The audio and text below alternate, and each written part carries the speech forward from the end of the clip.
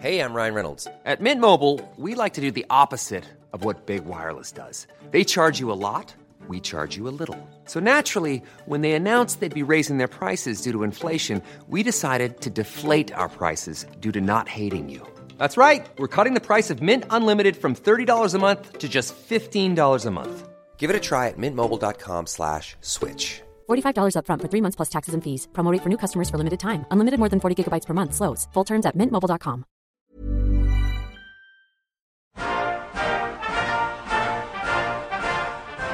You must come here now. No.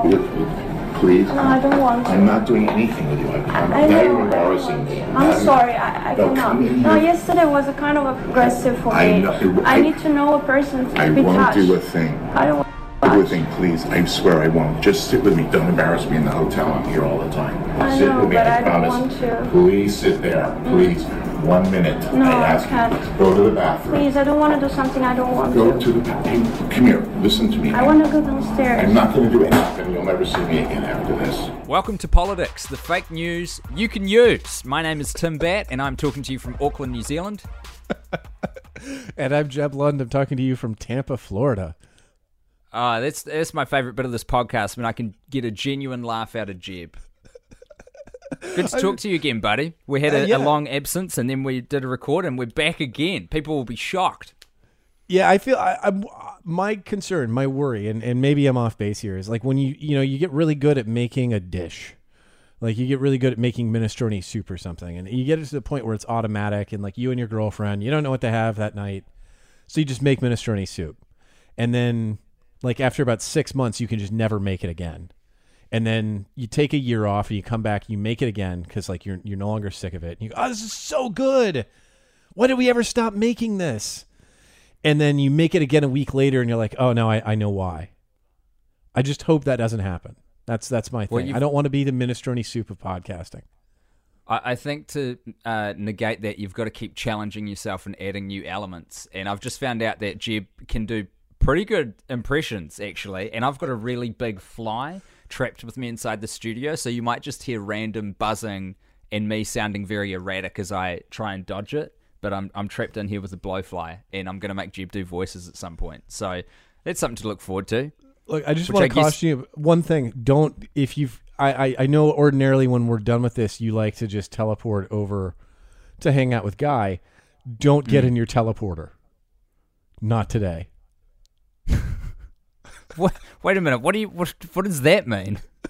Look, if you got a blowfly going around the apartment, it just feels like it's tempting Oh, fate. shit. Very nice. Don't go Gotcha. anywhere near a teleporter. Don't do anything with matter transference, in point of fact. Just, I've never seen The Fly, but that has reminded me that I need to watch that movie. Very good. Hey, Jeb, listen. Sir. Huge week, big week, lot happening, but all of the news that has been dominating, and this is honestly the first time I can remember this being the case for quite some time, since way before the US election, the biggest news isn't inherently political. It's about something else, and that something else is Harvey Weinstein. yeah, although, you could make the case that everything is political and that, everybody's arguing about it because there's so many ways to kick that football. That's you true, see, and this isn't even such a curly or long line to get to politics, but it's still about a different industry that isn't politicians. Yeah, although, it's been fun to see everybody try to boost it. My favorite one today was, people may remember, they may have already forgotten by the time they hear this, that Rose McGowan got suspended from Twitter for, and it got written up by the left as like, this, a woman is being silenced by groups that are much more powerful than she is. And that's true to a certain extent. But the other fact was she posted somebody's phone number, and I've been suspended for half a day for that. Twitter's always been pretty automatic about that. But you saw that's literally doxing. That is what that thing is. Yeah, and all you have to do is get one report for it, and they see like the zip codes and then 7 digits after that, and they're like, or area code and 7 digits after that, and they go, okay, that's done. But you get to see both sides using the football, right? Like on the left, it was, oh my goodness, the powerful entities are silencing a woman who's basically she's pulling the the veil off of like this exploitive part of the industry. And then you had all the Breitbart ghouls lambasting Twitter for suspending Rose McGowan as well, because it was about free speech, which of course, their angle is they want to make sure that as many Nazis don't get suspended as possible. One, and then two, they seem to think that like this Harvey Weinstein news is going to be the thing that breaks the Clinton campaign, which is, incredibly cynical and gross, but like, it's just weird to see them like, well, we're going to totally leverage this McGowan thing and people will really believe that we mean it sincerely. It is a tricky old thing where you get an issue which is this serious and everyone is trying to use it as their own political vehicle. Just to catch anyone up, maybe you're listening to this in 50 years, which is a weird way to consume a podcast about what's happening in the news. But Harvey Weinstein has been splashed across the news for the last sort of 5 or 6 days because all of these A-list women, and now we're up to like 30 or 40 names now of these A-listers have come forward saying with basically rape allegations and sexual abuse allegations against Harvey Weinstein, who's a incredibly successful film producer whose company has made movies like Django Unchained and King's Speech and Silver Linings Playbook and won lots of Oscars, worked a lot with Quentin Tarantino. And suddenly everyone has come forward. Rose McGowan sort of kicked this thing off, right? Well, I guess she had initially, like, part of the reason that she isn't named in Ronan Farrow's piece in the New Yorker is that she had initially made a complaint and then got a legal settlement with his attorneys, and so she can't say everything. But she, so like in a way, she was one of the people who kicked this off. I mean, her initial assault. I mean, if you want to call that kicking it off, is like 98 or something, like really far back. So for people who aren't in the States who are listening to this, can you even, in a really sort of wide way, just explain what the legal situation is? Because I feel like America, you guys treat libel and slander quite differently to everyone else, and it creates this incredibly protective environment for things like this where they just simmer and no one's prepared to come forward because there is like huge litigation potential for people to just get fucked up and chewed up by the machine if they come forward and name their abuser. They can sort of get lawyered out and their whole lives can be ruined. Well, there's that, but it's also, I think the bigger issue, and Corey Robin, who's a political science professor at Brooklyn College and has a wonderful book that I recommend everybody called The Reactionary Mind, which is kind of a history of conservatism. But he had a good bit today, I think, on his blog where he says, the bigger thing is like the allocation of resources and power and everybody reacting to that in this individual way and not in a collective way. So you get, when somebody like Harvey Weinstein says, okay, I control the access to Hollywood for you. I'm the person who can or can choose not to make you a star. The people with nothing, the people who have no Q rating, who need to be made by Harvey Weinstein, all look up and wonder why Judi Dench and Meryl Streep and Gwyneth Paltrow and Angelina Jolie, why they don't blow the whistle on Harvey Weinstein, because they have all the money and access already. It's not going to hurt their careers. And then, of course, the women on top say, well, why don't the women on the bottom who don't have a career to lose, why can't they say something? And in both cases, it's a rational response. But what it does is it diffuses the responsibility. It makes it, you are capable immediately of perceiving your own self-interest and perceiving how easily somebody else could sacrifice theirs to make a statement, and you hope that somebody else will do it. And that's how guys like this coast, in addition to having this massive legal apparatus where he can afford to bleed you and your family and everyone who cares about you white legally for years in a litigation. Yeah, I have to say, this is the first time I've ever heard an argument for people like starting out their careers as being the assumed spokespeople for these sorts of abuses, and that the sort of charge should be on them to come forward rather than the more empowered people who are further on in their career. And I have heard some assessments of this whole situation that why it's coming out now is because Harvey Weinstein's basically power is on the wane. But the There's a couple interesting things that are going on with this. I actually, in the interest of balance, I jumped on Breitbart.com this morning when I woke up to see what they were making of it, and they're trying to get Ben Affleck involved in this whole firestorm as well. And I think even by his own admission in the last few days, he's admitted to basically groping one woman, which he apologized for on Twitter, and then a lot of other people have come forward, and I've forgotten her name, but there's a makeup artist whose husband is John Mulaney, the stand-up comedian who's come forward and said that at a Golden Globes party, I think it was, at some sort of award ceremony, he was grabbing her ass, and then all these women started flooding forward saying, yeah, he did the same to me. At the same party. Buttman. Yeah, literally like at the same event. It wasn't just like over the course of his career, it was like, no shit. It was like a at bad the same night. Golden Globes party? Really? Yeah. So the whole, and undeniably that is awful. But the allegations that have come forward about Ben Affleck are of quite a lower magnitude than the historic, planned, sort of institutionalized rape allegations that are coming forward against Harvey Weinstein.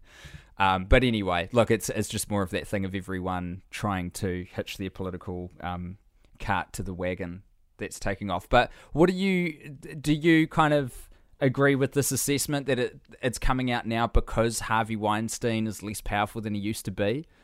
Oh, totally. Yeah, I mean, I think the line that everyone has offered, at least the people who are kind of coming forward, is saying, well, we think the culture is a little bit different now in terms of what happened to Bill Cosby, Roger Ailes, Bill O'Reilly, and they're right for that. But I think also the less heroic way of phrasing it is like, I think they're also probably comfortable. It's like the revolution of rising expectations, right? Like you can, things have gotten better, so we'll go and fix something we thought we had to live with forever. I think. I don't think that it sounds as good, so it's probably not getting fronted as much. Nobody likes to admit that they've been this cowed this long, and they're only now coming forward because the opponent is weaker and not because they're stronger. If that's the case, because some people are talking about this being a tipping point of exposing a much wider circle of people and potentially, I don't know what kind of word you would use, collectives that have facilitated this sort of behavior, and some stuff that's even worse. Corey Feldman, for example, a child star who for years and years has been sort of unable to blow the whistle on the abuses that he and Corey Haim suffered when they were kids, for reasons that there's like a statute of limitations, and if he started naming names, he would be ruined by the sort of legal processes that I was talking about before. But so it's kind of, if you're right, Jeb, that's really sad, because it means that the tipping point moment culturally that we're at isn't the reason for this, which means that there are probably very, very powerful, predominantly men, who are still getting away with this now, and that might not change. I think what I've been thinking more about is when people are having this discussion, like, are we going to see a sea change? Are we going to see more expectations that there are going to be protocols in all these studios for a more equitable kind of like talent process and better kind of HR. The thing, if you're not, you get it because you've been working on TV shows here in the US and at home. The people who appear on screen are in a lot of ways the most fungible people of all, because they're not, they're the people who are acting. They're not saying, somebody else wrote it, somebody else is filming it. Somebody else put up the money for it. They're just the attractive people. And like at every step of the way, they're reminded of how fungible they are. And so there is this kind of like baked in sense that you are the least valuable commodity in this process, that, unless you're a star. And of course, if you're a star, you are made by the system that controls those resources and allocates them. So at any minute, if you get too uppity, your head can get lopped off, and there are going to be 1,000 people who look just like you waiting to take your job. It's not going to be as simple as like Dick Sargent and Dick York switching places as Darren on Bewitched. I mean, not everybody looks exactly alike, but if you want to get a Heath Ledger type, there's 10,000 Heath Ledger types, at least physically, maybe not in terms of talent, right? But like you can wait, you can build it, but there's 10,000 of those in America alone. Which is what you're talking about is the exact reason why this kind of behavior has sustained for so long, and by all accounts seems so systemic and historic and sort of undefeatable, sadly. But it does feel like the world is changing and the culture's changing and becoming... I mean, it would be hard to believe this happening 10 years ago, you know? They're just... Even a decade ago, there was a very different set of attitudes and less public hunger for seeing these sorts of things aired properly in public and hearing from the survivors and the abuse victims. Yeah, although, you know, it was just 2 years ago that the woman who, you know, the New Yorker published audio of a woman confronting Harvey Weinstein the day after he had grabbed her breast. She was a model. Yeah.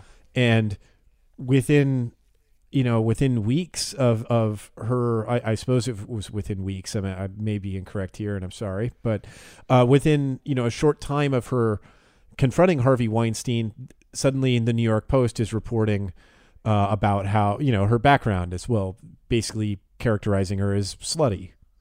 So the apparatus was still there in 2015, and the apparatus is still there now. I mean, it's just that maybe he hit a critical mass of allegations. I mean, he doesn't seem to have been particularly subtle.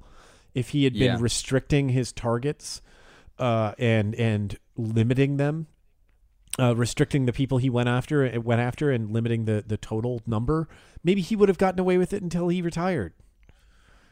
Which I'm sure a lot of men have. And I mean, there are really sort of glaring examples of men who we know.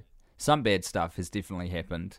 Like Ronan Farrow's father is, you know, a guy who's walking around still making movies who he married his child, you know, his adopted daughter. Like there's a lot of weird shit that just seems to have become part of the fabric and the story of old Hollywood, and it's kind of weird that we just sort of accept it now. Yeah, but and maybe these things are getting overturned and reassessed in light of cultural changes. That's my hope, anyway. It's my hope too, but at the same time, you know, you look at what's happening with Facebook right now being investigated by the Senate or being asked to testify by the Senate. They went ahead and just did whatever they wanted, even though they knew that some of the stuff they were some of the things that they've been doing and the way they structured their company and Twitter to the same extent, the way they've structured their company hurts other people. But what are you going to do to stop them? They don't feel like it. They want to make money. They want to make it their own way. You know, the whole point of becoming fabulously wealthy for people who aren't naturally physically beautiful and charming, and, you know, the whole point of having the money is to control the behavior of others who normally wouldn't pay attention to you. I don't know. Like, I feel like there's no shortage of sociopaths that accrue power to abuse it for certain purposes. And in Hollywood, it's sexual conquest, and in you know, tech, it's just to prove that nobody can stop you. I don't know. Like, that's like such a macro take, but that's kind of where I'm at. It's probably fair, but it's very depressing. And as an optimist, I am just attempting to, counter it. I just looked up the woman's name. I'm probably going to muck up the pronunciation, but Ambra Betalana Gutierrez is the woman who... It was a fucking interesting situation what happened with her, because she was allegedly abused by Harvey Weinstein and then went to, I think it was the New York Police Department, and just very, you know, matter of fact, as she should have, laid these charges with the police, and the police set her up with a wire, and she went back in, which is where that recording that we now has been made public by, I think, the New Yorker. That's where that came from. And the police did not, or I'm not familiar with the American legal system of who's supposed to press the charges, but if it's like the district attorney, or if it was in New Zealand, like it would be potentially the police that would press charges on behalf of someone, and if it wasn't the person themselves. I don't know how it works in the States. But whatever it was, they deemed, for whatever reason, that the case wasn't strong enough to press charges with this incredibly damning audio recording. And as you say, that only happened a few years ago.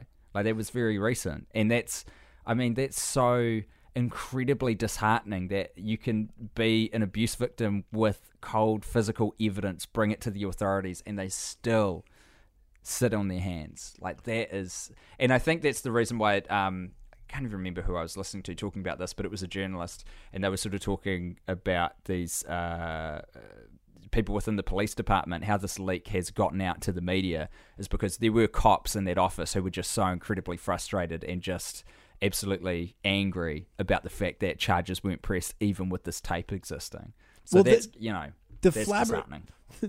the completely like flabbergasting part of that was she went to she went to a meeting with Weinstein, who then turns like octopus arms and is trying to grope her every which way, and then she leaves and she immediately goes to the police, and then he calls her to set up a get together with her. Why? And he doesn't know while she's with the fucking police. So like they're listening to the call. Jesus Christ.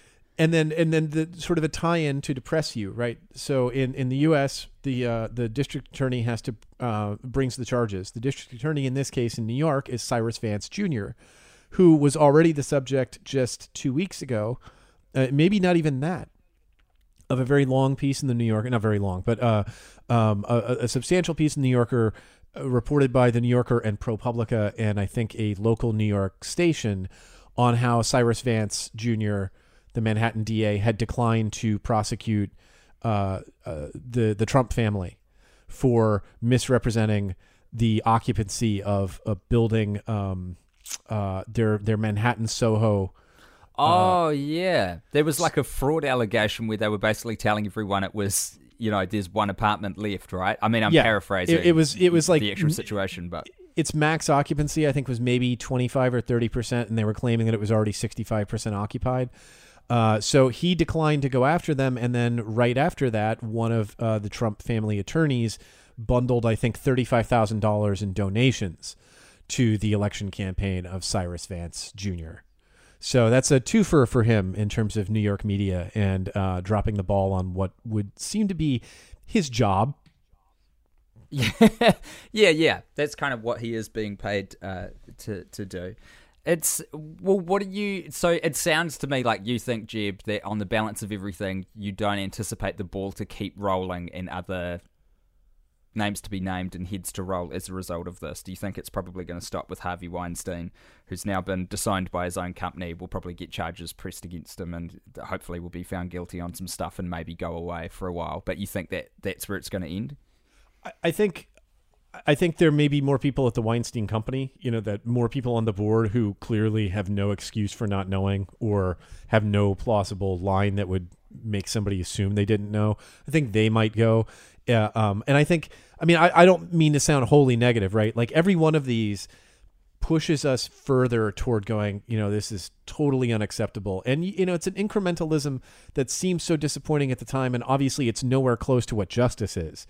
But you can watch it in real time in yourself and in your friends on the internet. And as much as I might have just castigated like Twitter or Facebook, when you look at those, like, let's take you back to 4 years ago kind of things where you go and look at an old update and you can see the sorts of jokes that people make and they don't make anymore, or at least among people that you and I would associate with, people who we like to think are people of goodwill and who are not going to embrace a take that marginalizes or hurts a minority or disadvantaged community, right? And whereas 6 years ago people might still be telling like dead hooker jokes, now everybody's like, whoa. Sex workers have rights just like everybody else does, and like we shouldn't trivialize the screwed up legality of their profession, bringing them greater harm and risk, right? So I think, it may not be now, and in fact, so much of the news cycle seems to be sated when you can take like a big person like Harvey Weinstein down. It's like, got him. And everybody wants to trust that like HR departments are internally going to fix everything. Like everybody has their own Weinstein who will be quietly fired. It doesn't really happen, but I know that we're nudging the right way. I think this is maybe more than a nudge. It's a hop, Progress is happening, but it's slow, is what you're saying. Yeah. Well, and I'll sort of round off on this about the whole Harvey Weinstein thing. It's so awful, and I just am constantly staggered by the names that keep getting added to it, that this list is so long. Like he had a system for this that involved so many people and institutions and companies and methods, and it was just it's staggering the kind of scale of this. But what the sort of positive output of this is in all these smaller contexts, because we're getting it here in New Zealand, there are all of these conversations happening across all kinds of industries, at all kinds of workplaces now, off the back of this, because it took something like a big celebrity scandal to put this on the front of every paper. But this is such a pervasive problem across so many different industries that there is something good to come out of it about us now having the conversation within all of these smaller and diverse contexts and workplaces and locations, that everyone can kind of go, well, fucking yeah, that's been happening around here for ages, because that, this creepy old dude who's been getting away with it for a while. And as people start to connect up and sort of join the dots and compare their stories, hopefully some good will come out of this, and we probably won't hear about a lot of it because it will be in smaller contexts and more far-flung places, I hope. And I really do think that is going to be happening off the back of this. Well, I hope you're right. Well, on that note of positivity and optimism, we'll take a short break, and then we're going to come back to talk about the other big sex abuser who's been in the public eye for a long time, Donald Trump. To tell you, for the last quarter, you had 3%. 3.2. And actually 3.2, they adjusted it upward. What a nice sound that is. Are they playing that for you or for me? They're playing that in honor of his ratings. Did you see how good his ratings? He's beating everybody. Welcome back to Politics, a podcast journaling a performance art piece called The Trump Administration. And it's kind of nice that, there has been some oxygen in the news cycle at this part of the year for other things to be talked about, namely the big bad wolf that is Harvey Weinstein, Jeb. But Trump, of course, is always there, leering, drooling in the corner, disrespecting the flag while calling out prominent NFL athletes for doing the same thing. Holy shit. Let's run down what's happening with Trump at the moment. First of all, that flag thing. Did you see that? Because that just happened today, I think. That was bananas on Hannity. Yeah, that was not tonight. It was the night before. Yeah, he went live on Hannity, and then he just talked over the flag setting. Jesus, I'm really tired. I don't know if anybody can tell. Like, I have a really bad cold. You've also got a kid, which is where you got it, which I'm sure people will be able to relate to the sleep deprivation around that. But it's called the retreat, right? That ceremony where they pull the flag back down when you're in a military base. And Trump had no understanding of what was going on, was talking to Hannity while the music, as part of that ceremony, piped up by the military band, and just sort of said to Hannity, is that for me or is that for you? It must be for you because you've got such great ratings at the moment. It's just like, holy shit. You've just spent the last fortnight on Twitter attempting unsuccessfully to eviscerate people who refuse to stand for the national anthem, and you are absolutely embarrassing yourself in the most patriotic of settings. It was crazy. It's just the amount of shit that is being normalized at the moment because our bandwidth for being able to be outraged at individual things fucking blows me away. It's such an amazing quirk of the human mind that he's managed to kind of like hack for his own purposes, just overload us with bullshit. Because that moment alone in any normal presidency would be maybe not like a career ender, but it would be incredibly damaging. And it's just a drop in the bucket for this dude. I feel like that would only be a problem if a Democrat did it. I mean, because it's the Republican rules, right? Like if the perfect example was a couple weeks ago, the Senate just almost uniformly passed an $80 billion addition to the military budget, right? And like Adam C. Johnson, who's a blogger out of New York and solidly lefty, was comparing like how many things you could put in there. You could put in 3 National Endowment for the Arts, 2 Justice Departments, and you're just going through all these agencies that can be funded multiple times over with that same amount of money, right? But you're never going to be called an irresponsible, poor custodian of the public trust by blowing the budget on the military. You blow the budget on things like people who are starving. And just like, it's a problem when Obama went. Nuts. Yeah, but I was going to say, it's just like sorry, you go, Jeb. the serious thing is to be in favor of like killing and getting your money back and making the government smaller, and everything else is unserious. And so like Trump just seems to have recognized that like if a Republican does it and it's unpatriotic, it doesn't matter because he's a Republican and he cares. And if a Democrat does it, it's because they either are shitting all over the tradition or are so un-American they're not even aware of it. So like if Bill Clinton had sat there and kept talking during the retreat, it would have been like, well, it's because he hates the military, he's a draft dodger, he's probably high on marijuana, or he's planning his next rape. And like if Trump does it, it's like, well, he didn't want to interrupt the troops enjoying it, so he was talking to Hannity, and of course he's a seasoned TV pro, and they're live. He can't just sit there quietly. Like he would, if he weren't on camera and he didn't have to like riff and vamp for 60 seconds, he totally would have saluted, right? Like it's like you're channeling Kellyanne Conway in real time as I'm talking to you, and it is terrifying. But that's been the case for so long. I mean, like, at what point would, at no point should George W. Bush have been a more credible voice on the military than John Kerry. But, like, he's a Republican, so he comes in with, like, that extra, like, 10 swing on the handicap, right? Like, or 10 strokes on the handicap that he doesn't have to worry about. Even though that's probably what he was doing during Vietnam anyway. But, okay, well, let me ask you this. Do you think that what's the opposite of a handicap? That opportunity, that added military strength that is built into being part of the GOP apparatus. Do you think that extends to Donald Trump? Because he's not. People keep saying this. He's not really a Republican. So do you think that he's afforded that same? He's afforded that same difference from the Republican or just the conservative crowds in America.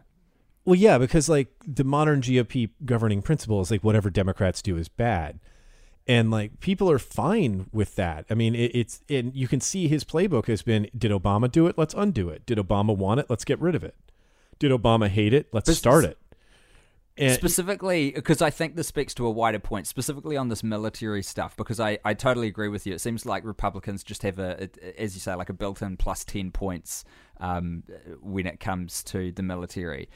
But I don't know if Trump does. I don't know if Trump does in that same way, because he's so different from every other Republican politician in every other way that I don't know.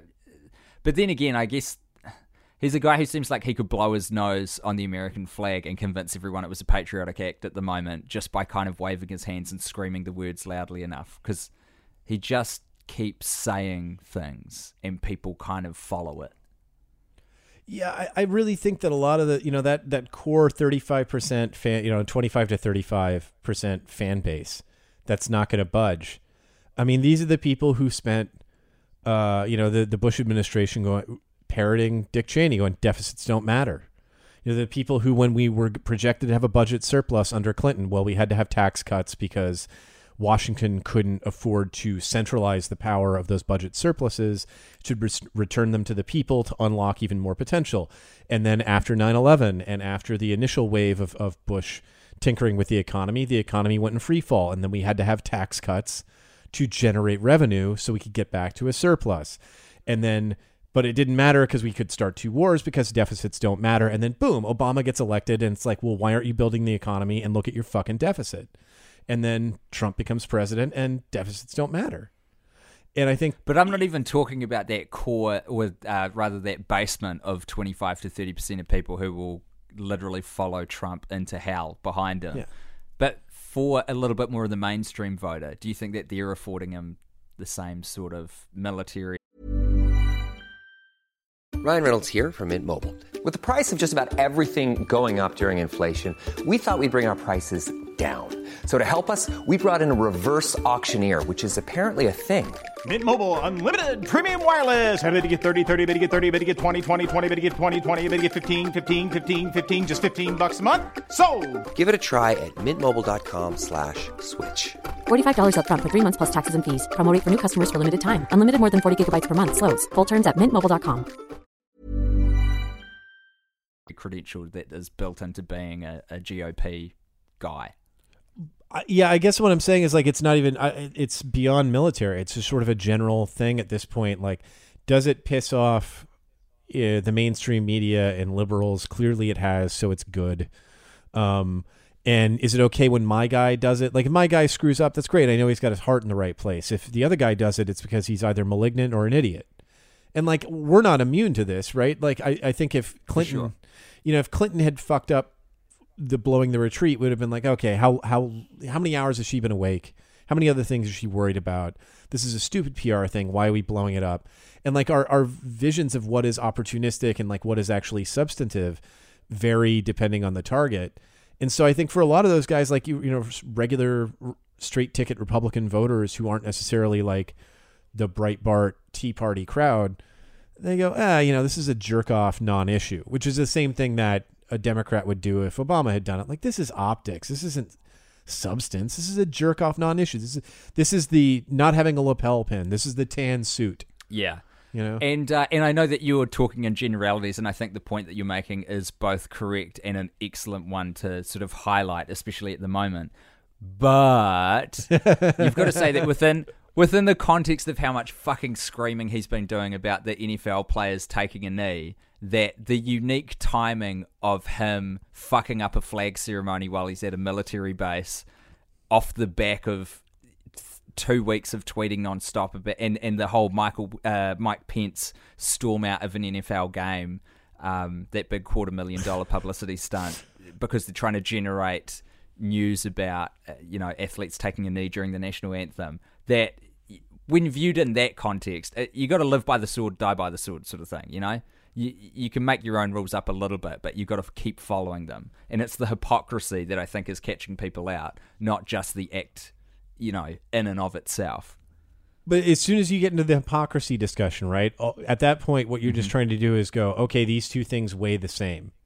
Like, okay, this is what you called out and this is what you did. It's the same thing. Well, to win that, all you have to do is add like another wing to the scale and go, well, this is what Bill Clinton did, right? Like, so if you can prove it's like, it becomes two wrongs don't make it right? So like, okay, he's being hypocritical about the flag thing, but look at all the times Barack Obama didn't salute a Marine, right? And like all this shit worked in the campaign too. Like, he invited everyone who was allegedly a Bill Clinton rape victim to a debate. And this guy had personally fondled or, outright assaulted, including maybe like torn his ex-wife's hair out while raping her. But like he'd had credible allegations made against him by over a dozen women. And his big idea was like, let me get a rape victim consortium together. And we'll get them we'll get them floor seats at the Garden. And that is a uniquely kind of that is a uniquely awful kind of hypocrisy. But there's a different kind that I'm talking about, and I don't want to get myself too caught up in this thing, but it's the fact that he has been crying about this himself and then just fell into his own trap. The example of pulling Barack Obama into this and saying, well, what if he didn't? Here's footage of him not saluting a troop one time. That would be a big deal if he had been banging on about other people not respecting the troops for 3 weeks before that event happened. You know what I mean? That's, I think, why this is important. Because you're absolutely right. If he hadn't been banging on about it, I actually would feel some sort of sympathy to a guy who has come from outside the Washington machinery, who's not used to being around military institutions, who doesn't understand these ceremonies and doesn't have an experience of them, being caught out by things like that happening that he's not aware of and how he's supposed to behave. But when he has put himself on this pedestal of,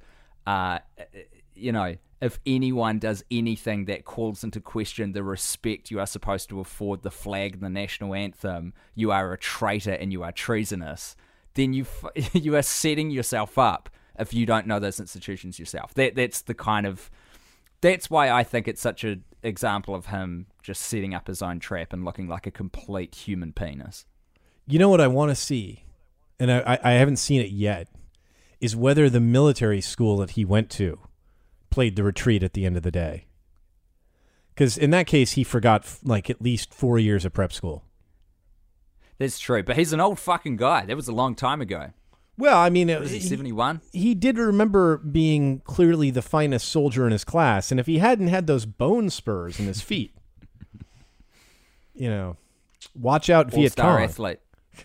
Could have been a pro football player. Hey, the other big Trump news that happened this week, Jeb, was a big piece in Vanity Fair, which was describing the president as unraveling. And what was the headline of that piece written by Gabe Sherman? I've yeah. forgotten. But I don't remember the headline. he was saying that he hates everyone in the White House. Yeah, that's right. Yeah. And there's been a lot of rumours swirling about John Kelly, who's his chief of staff, who I just saw before we started recording has come out and publicly denied the rumours that he's either getting fired or about to quit, which is good, I think, for the country and for the world, that there's a little bit of stability being kept there. But yeah, it was such a great press conference. Like my friend Dave Roth had one. He had a comment about the Tillerson one, where Tillerson came out to like not talk about calling the president a fucking moron, and said like, well, I'm going to keep working here. And I think Dave's comment was something like, hi, this special event that I have convened isn't important. It's just for me to tell you how extremely normal and good my boss is. That was literally the purpose of that press conference. That was amazing. He convened it off the back of that article being written up. And then, I think he said, look, I want to address the core allegation of the story, which is that I will not be quitting, and Mike Pence didn't have to convince me to stick around. And then, God bless, I can't remember who the journalist was, but a woman asked him directly. She was like, do you want to sort of answer the allegation about you calling Trump a moron? I'm not going to get involved in that. Yeah. It was fucking beautiful. It was like, yeah, you definitely called him a moron. And then came out that he called him a fucking moron after Trump said that he wanted to increase the nuclear arsenal tenfold. It's just like, yeah, the hits keep coming. But in terms of the story that was written up, I'm sorry, like the fact that it's so great that we're in 2 weeks in a row. We're like a senior member of the administration. It's like, I'm totally going to keep doing my job. For real. Yeah. I've called this press conference to let you know that I'm here. And I'm still here, and I'll probably be here next week too. It's important that you write that down. But this Vanity Fair piece was painting a picture of a man unwinding, and mainly John Kelly, by the sounds of it, trying to keep a lid on him. It sounds like John Kelly and Mattis have formed quite a tight relationship where they are trying to keep the lid on this thing while it is boiling over, and Trump is unraveling. And that is the picture that this long piece was painted, or this piece in Vanity Fair was painting. How much credence do you think we should put on that reporting, first off, this palace intrigue stuff? I would put on that a lot, because actually there are 3 different pieces now. There was one that came up before that, the Sherman one, that was in Politico, that was talking about how aides have set up, they quoted it, the term they used was guardrails around the president to basically steer him away from things that upset him and steer him to things that comfort him. And when he demanded something instantly, when he'd say something like, decertify the Iran deal now, they'd say, well, we can't do it right now. We have to do it a week from now. And with the hope that he would forget about it. And it really, like every single description of this, and like the analogy was used in the original piece, like about dealing with a toddler, it is exactly like dealing with a toddler. I mean, Who was the Republican lawmaker who tweeted out that he's in a feud with at the moment, who tweeted out someone missed their shift at the daycare center? Bob Corker. Senator Corker. Bob Corker.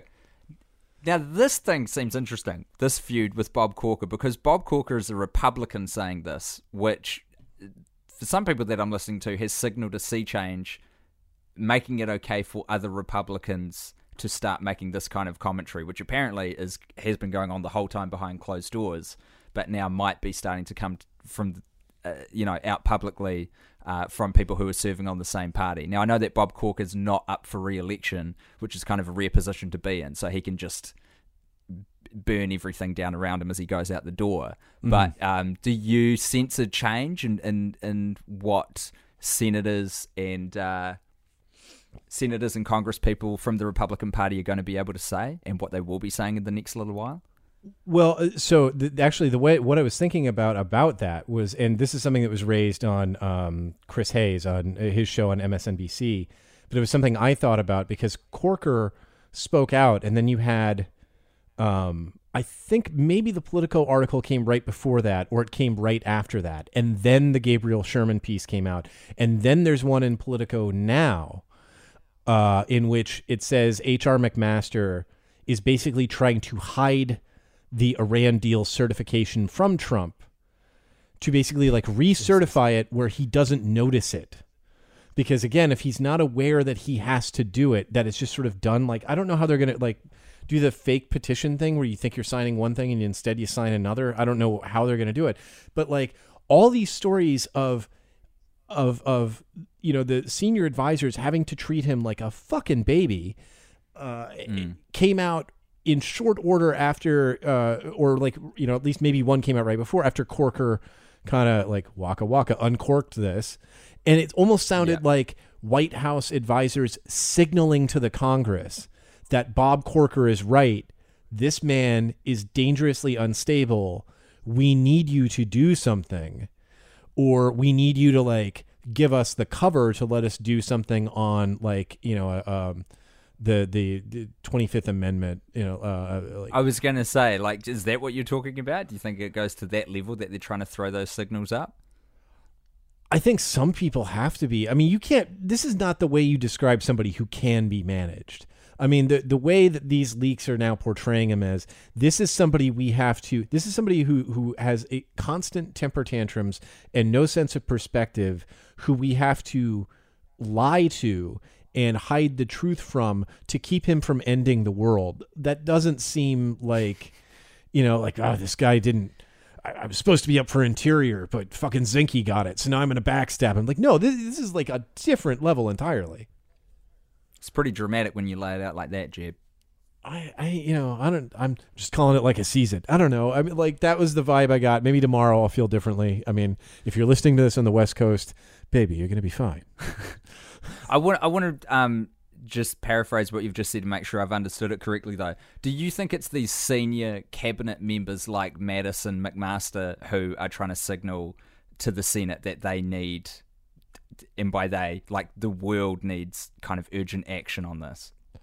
I don't know who the sources are. But you think it's that level? I think it may be a couple people at that level, but it's probably more than likely like the bulk of this stuff comes from junior level staffers, people who worked in the White House who didn't, who might have been held over, or people who, the think tank ghouls, like who thought that they would go from Heritage Foundation to crafting their own Holodomor for starving minorities on American streets, and who've been thwarted it in their goal for a pure racialist cleansing by this buffoon in the White House. Like, I have no idea who they are. I mean, they could just be these opportunistic little shits in Brooks Brothers who thought they were going to become like the next senior fellow cashing like $500,000 annual checks to go like, well, what if we just shot them? I don't know. Well, watch this space. We're going to take a short break on politics while Jeb takes a nap and stops being so cranky, and we'll be right back after this. Obviously, this is not a long-term fix, and the president has more or less admitted as much. He did, of course, try to get real legislation passed to overhaul the overall industry, and that failed. But in the short run, what he's going to be able to do is say, well, we're trying to fix Obamacare here. That's just the political solution. I think there are a lot of people out there wondering what this is going to mean for their health care, and that's an open and dangerous question. Welcome back to Politics, featuring the only sane dicks in an insane dick world. That's you and me, Jeb. I would like to portray myself, at least for the duration of the Weinstein foo-for-ah, as a dickless American. I like to believe that really most of my interactions with people are fundamentally dickless interactions. How would you otherwise describe a dickless interaction, if you couldn't use that word? I would say like I don't know, like completely asexual, like a like waspishly polite. Interaction. What? I don't know. WASP the insect or WASP the acronym? White Anglo-Saxon Protestant. Yeah, I mean, just very, very like I would like to project to you for your own comfort the sensation that I am afraid of intimacy with you as a person, or like and that intimacy extends to things like your politics, your religion, the cost of your home, really like how well your students are doing. I'd like to know as little as possible about you, and I will convey as little as possible about myself. Well, as a millennial who exists almost solely online as an identity on social platforms, I'm all for that. You're speaking my language. Hey, some breaking news happened just while we were in the power nap phase of this podcast before we wrap up. So there's some healthcare goings on, Jeb. Right, yes. So right before we hopped on here, apparently Politico broke that Trump has signaled that he is definitely. So we talked about this a little bit last week about how he's sabotaging the ACA. He's definitely not going to continue the subsidies that cover new enrollees to the ACA. So now there's like this multi-prong attack. They've got they've reduced the advertising for signups. They've reduced the span of time in which you can sign up. They're now scheduling regular maintenance for the sign-up web pages on the weekends. So when people are least likely to be working, they can't actually go and shop for healthcare. And it's for hours at a time as well, right? Yeah. No, I mean, downtime on those websites it couldn't be anything other than intentional. It reminds me of the start of The Hitchhiker's Guide to the Galaxy, where Arthur isn't aware that his house is going to be bulldozed for a bypass, and the construction guy says, like, the plans were up in, the town council for months. And Arthur says, it was in it was in a basement floor serviced by a broken staircase behind a door marked "Beware of the Leopard." Right? It's the exact same thing going on. And then on top of that, Trump has interfered, like he deliberately interfered to spike the Iowa exchange. Iowa, they got a taste of Obamacare. They decided they liked it. It's weird when people find out that there's a mechanism that prevents their dying. They're usually in favor of it. This happened again for some reason in Iowa. So even conservatives in Iowa wanted to monkey with the exchange to get it to work. And Trump came in and just vetoed that. So then this is kind of like the last straw. I mean, there are other things he can do. I'm not that well versed in the ACA, and I'm sure like Andy Slavitz or Topher Spiro, those guys who usually cover it on Twitter, probably have got like all the other targets he can make. But this is a big one, and now we're up to like 5 different things he's doing that's trying to sabotage it. So, if he can't have repeal, he can create a kind of phantom repeal where it implodes without ever being dismantled via a legal process. If it wasn't so important, if it wasn't healthcare, it would be hilarious. Just the level of absurdity that he is going out to attack something that is quite popular with mainstream voters. Yeah, and I think what this is too is like, if you're the sort of person who is going to vote in a Republican primary, you're going to be on the Trump agenda, and this satisfies that base. And then for the people who aren't the hardcore and who don't feast on this kind of like, I'm searching for a term here. I'm going to go with murderous spite. If you don't get off on that, you're not going to notice. I mean, ideally, maybe that's the gamble here. That's what my bet would be, is ideally you don't notice, because this starts to implode after 2018, because it's going to take about a year for all the negative effects to hit everybody, right? But in a year's time, if they've obscured it that long, they retain control. They can, monkey with the, they can continue monkeying with things and hope that in 4 years they can win. In 2020 they can win purely on money, or maybe they can just, they'll have prevented enough people from voting by then that it won't matter. I don't know. I want to float a suggestion to maybe to Donald Trump himself, who I know will be listening. Friend of the pod. If you could, friend of the podcast, if he is the politic, if there was a way that you could retain the ACA, and instead of everyone calling it Obamacare, you simply retitled it Trumpcare, I think that would satisfy everyone except for Paul Ryan, and no one really cares what he wants at all. The people who are following Trump's agenda, and that 25 to 30% of voters who will follow him into hell that we were talking about before, they will be satisfied, because I am not at all convinced that they have policy ambitions whatsoever. Trump certainly doesn't. He just wants to be popular. Obama wouldn't give a shit. He doesn't have the kind of ego that requires his name being on things like Trump does.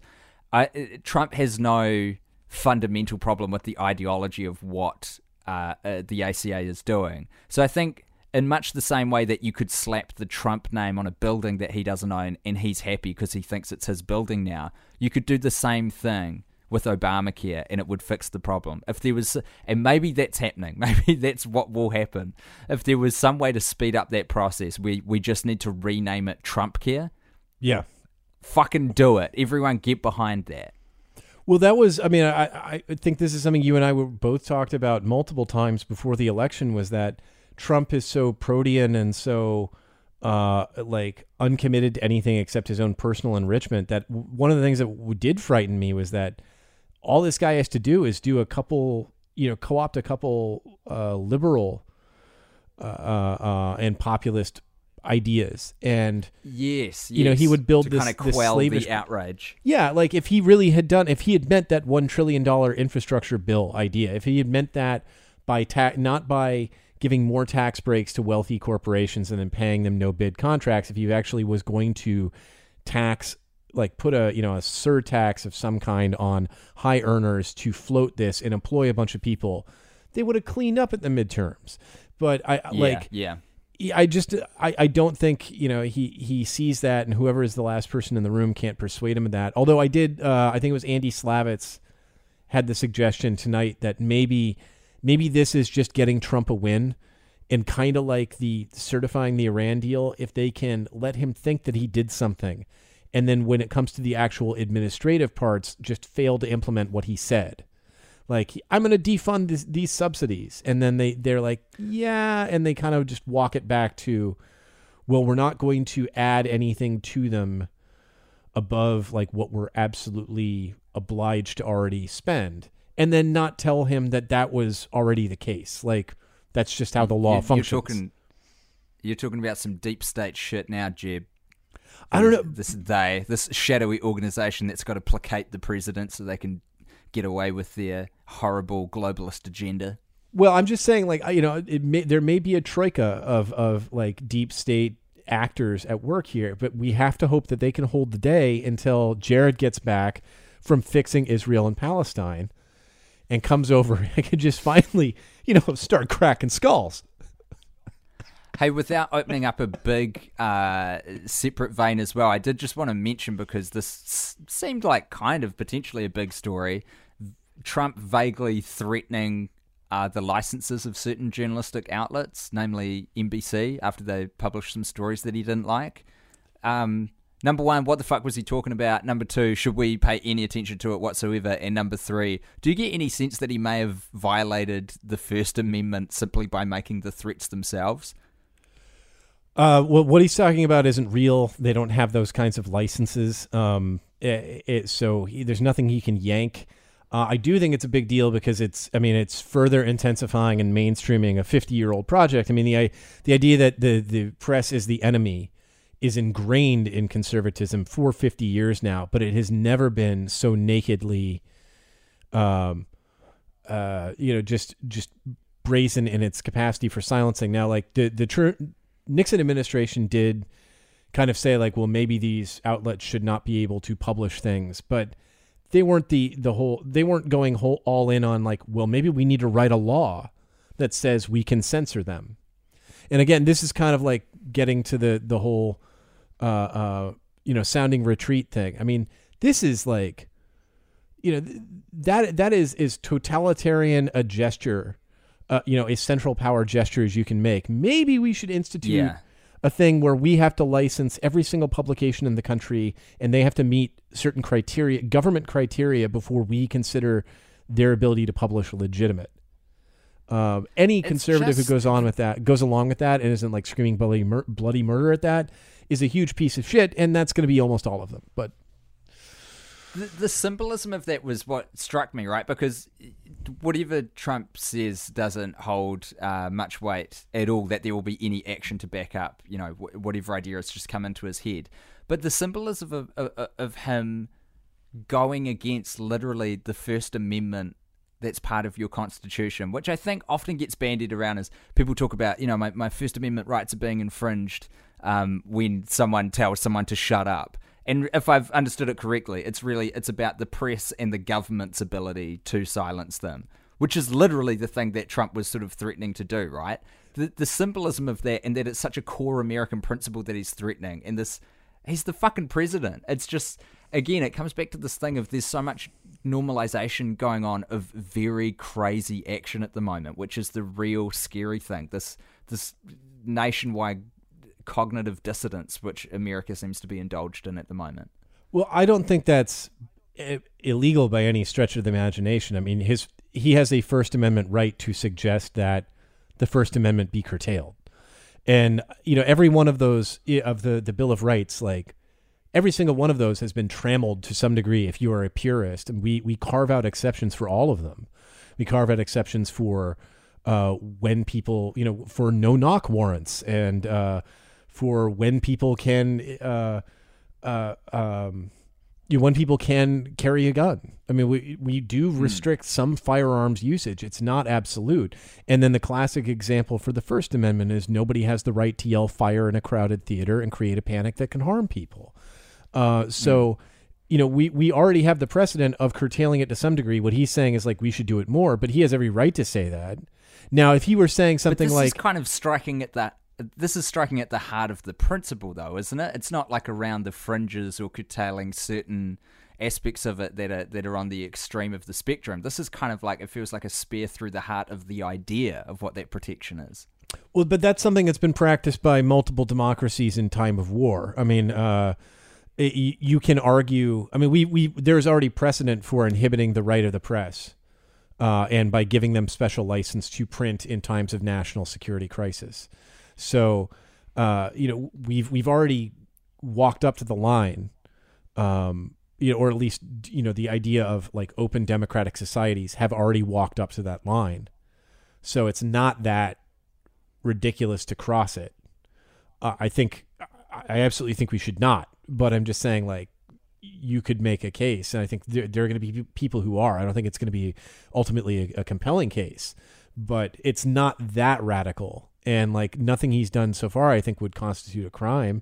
Now, if you were saying like this one outlet should be shut down, and unless it demonstrates to these people by making these exact changes, I mean, then when we're actually talking about using the government as a lever for like extortion from a private company when they've not broken a law, that would be different.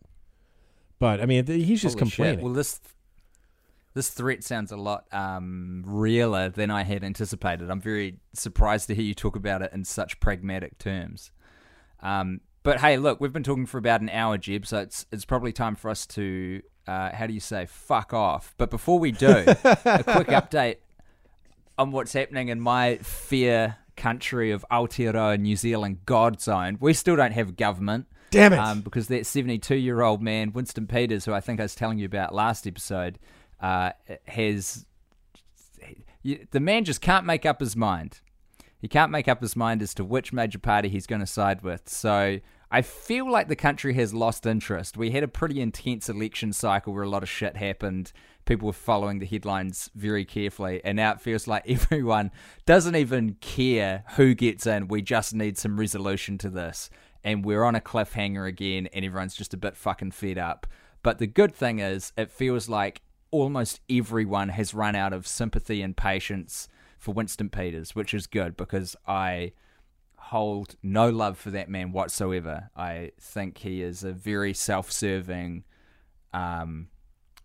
populist dude who just now is in the business of legacy building before he retires. But hey, I'll keep you posted on how it turns out. It might well be the case that the Prime Minister of New Zealand this time next week is a woman called Jacinda Ardern, who has actually sat in this very studio I'm in now. I think it was last year, actually, where I had a one-on-one chat to her for a different podcast series I was doing, which is gone now. But Jacinda's awesome. I've known her for a couple of years, and she is very cool. And there's a higher possibility that she's about to be the leader of our country, which no one, herself included, saw coming at the start of this year. And that's why we need basic certification, things like publications and podcasts, to let people listening know where their allegiances lie. I'm not saying that we need to restrict their speech, but what I am saying is that we need to color code what kind of paper they can use to let them know who they're owned and operated by and who they're working for. Well, I'm just saying that as an anarchist, we need to defend this setup with Bitcoin. I'm going to get a wallet together, and we need to take the shit underground. Jeb is the enemy, everyone. I am the one true savior. I did have one question for you before you go, and this is a very important question. What is the most hilarious outcome that can come from the forming of the government? Like, is there something that can happen that punks this guy? Yes. Okay. Well, not necessarily that punks this guy, but that punks the country. There is... It's conceivable, and it's incredibly unlikely, but it is conceivable that Winston Peters could become the Prime Minister, that could be a chip he's using to negotiate with the major parties with, which would be funny because this is a man who couldn't even win his own electorate seat, which he went for. So his own region, he's the head of this party, which is about to crown the new Prime Minister. He couldn't even win that. It's not going to happen. Both parties have discounted it as a possibility. But like technically and legally and as a feature of the system that we have, he could be Prime Minister when his party got less than 7.5% of the vote. See, this is what I would hope for, right? Is like he's so consumed with his issue of legacy that he makes too many compromises just to get the PM-ship, right? And then he's done in 100 days. Like that, because that would be, that's the peak Schadenfreude thing is like he finally gets it. His picture is going to go up on the wall. They can't take it down. Like when kids are in their kindergartens and they've got the pictures of all the prime ministers ringing the room and then the ABCs in like capital and lowercase cursive, and they just memorize it. He's on there, but he has to sell his soul to get there, and he's done in less than 4 months. It all comes crashing down. I mean, that's your like reverse House of Cards scenario. That's what I would hope for. Completely possible. I don't know. And then New Zealand gets some fun by-election situation, I guess. I gotta have Probably something. Not actually. I gotta have something to root for here because I can't vote, and I don't have Peter Thiel money, so I can't just sort of like go, hey, I'm New Zealand, I'm just one of your citizens now. That's just a thing. I'm going to be here soon. I can't do that. Although I would love to. It looks like a gorgeous country, and there are evidently lots of people like you in it, but I just can't do that. So from afar, I have to just hope that it burns down.